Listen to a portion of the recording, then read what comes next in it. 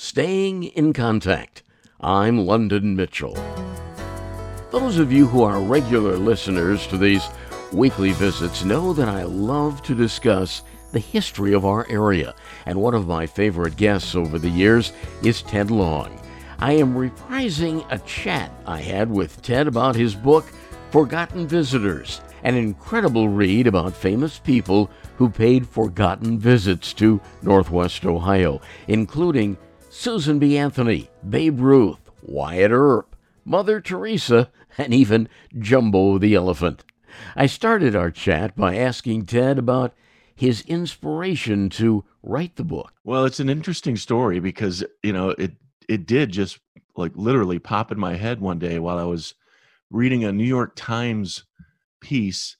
It was actually what they call a backstory article, and it was about Wyatt Earp. And a fellow by the name of Alan Barra wrote the piece, and he was describing Wyatt Earp's involvement at the Dempsey-Willard fight in Toledo in 1919. And I was shocked. I mean, I first of all had no idea Wyatt Earp was around in 1919 and in Toledo. But the other part of it that just kind of blew me away was that not only was Wyatt Earp in Toledo in 1919 at that fight, but he was with Bat Masterson. So it was like, a shock for me to say, just picture in my mind what that must have looked like. And in the piece, he described how Dempsey stepped into the ring for the big fight, looking out into the crowd, and saw and saw Wyatt Earp and Bat Masterson taking guns from tough people in the crowd. And I was blown away. And I thought to myself, that is a forgotten story. What other forgotten visitors came to this area that you don't know about or you've never heard about? And so that's really what started me on this idea of researching forgotten visitors to Toledo. I have a photograph of my grandfather with Jack Dempsey.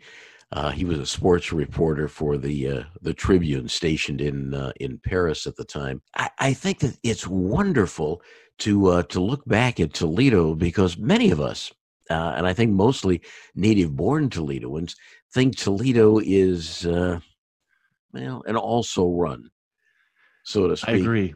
But Toledo really was on the map. Absolutely. And I think, I've told you before, I've lived here over 30 years now, moved here from the Chicago suburbs. And when we arrived, my wife and I both were surprised at how often people who were born and raised here give Toledo a black eye. And we got here and we thought, wow, what a fantastic, perfect city in the Midwest to raise a family with all the amenities that it has. And yet when you talk to people who grew up here, they're like, there's nothing to do. Toledo's, backwoods, and, Toledo always gets it on the chin. And yet when you look back, well, first of all, today, I don't believe that at all. It's a vibrant city with lots to do. But when you look back, as you say, it really was on everybody's radar. It was, when you look at the visitors that came through town, for me, it was almost an exploration to find as many famous people as I could that came through as clear back as the 1840s, 1850s, 1860s, before Toledo really started to industrialize and bring, this glass city image. It was still a town where people stopped because it was, first of all, it had, I think, second to Chicago in the number of railroads coming into town. You're sitting there right in the heart of the Midwest between Chicago and New York, just south of Detroit. So it was just an easy place for those folks to come through and visit. But plus, Toledo was a going town. It always has been. Tell us a little bit more about the book. What can we find inside some of these forgotten stories, forgotten Sure. visitors? Well, what's fun for me is the book is it starts from basically the 1790s and goes all the way through 2000. And so the first chapter, for example, is about Zebulon Pike and William Clark, two gentlemen who people know, most historians know, were at the Battle of Fallen Timbers. And then where it gets tricky is people then say, and then they went on to become great discoverers of America.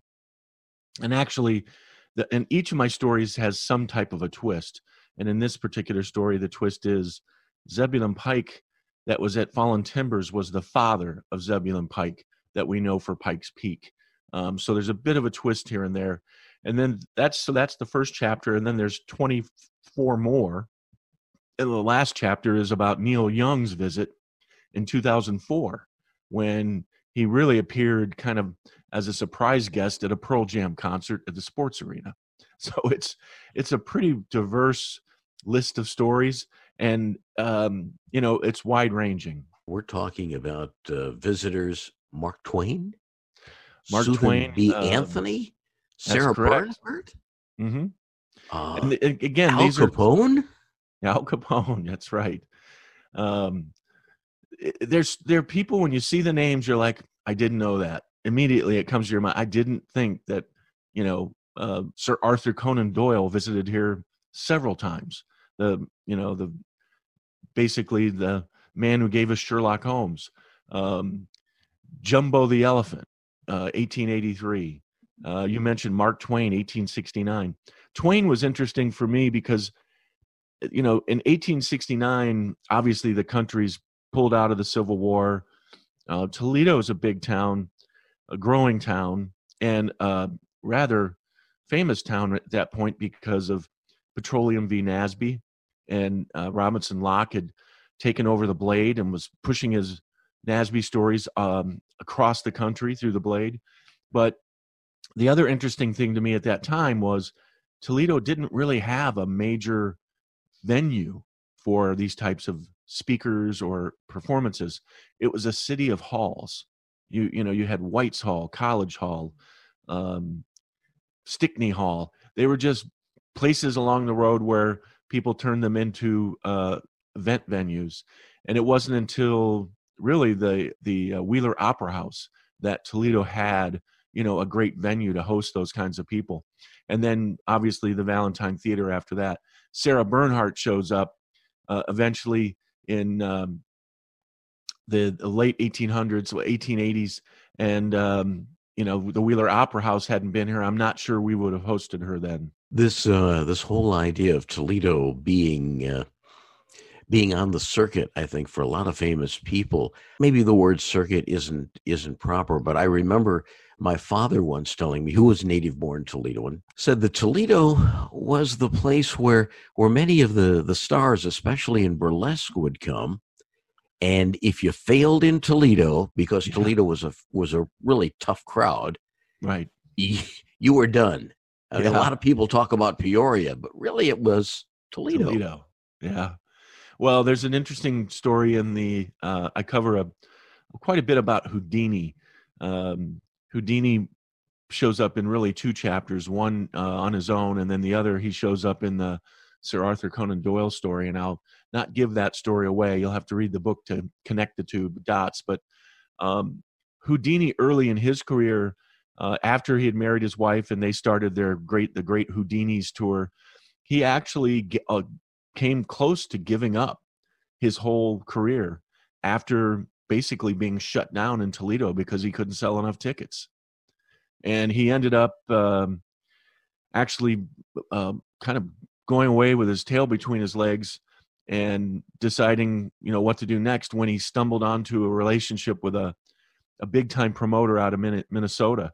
And that really saved his day. But it was a terrible week in Toledo that almost put Houdini out of business. I'm London Mitchell. My guest this week, staying in contact, is local author Ted Long. We are discussing his book, Forgotten Visitors, Northwest Ohio's notable guests. The list includes Sir Arthur Conan Doyle, Houdini, Mark Twain, even Wyatt Earp. How, Ted, did you go about the research for the book? Well, it was a year of a lot of deep research. Obviously, the internet is huge and always a great place to do some of that research, but you can't do it all there. We spent quite a few hours in the Toledo Lucas County Public Library over on the main library in the third floor at the local history department. The people there were fantastic. Did a ton of microfilm research, just pouring through old copies of the Blade, the Newsbee, and anything else we could get our hands on. A lot of book reading. I did quite a bit of research also, just looking at other books that have been written over the years about, great people in American history, and kind of picking out the ones that intrigued me and the ones that had a twist and obviously involved Toledo. Ted Long is the author of Forgotten Visitors, Northwest Ohio's Notable Guests, published by the University of Toledo Press. I'm London Mitchell, inviting you to join me next week, staying in contact.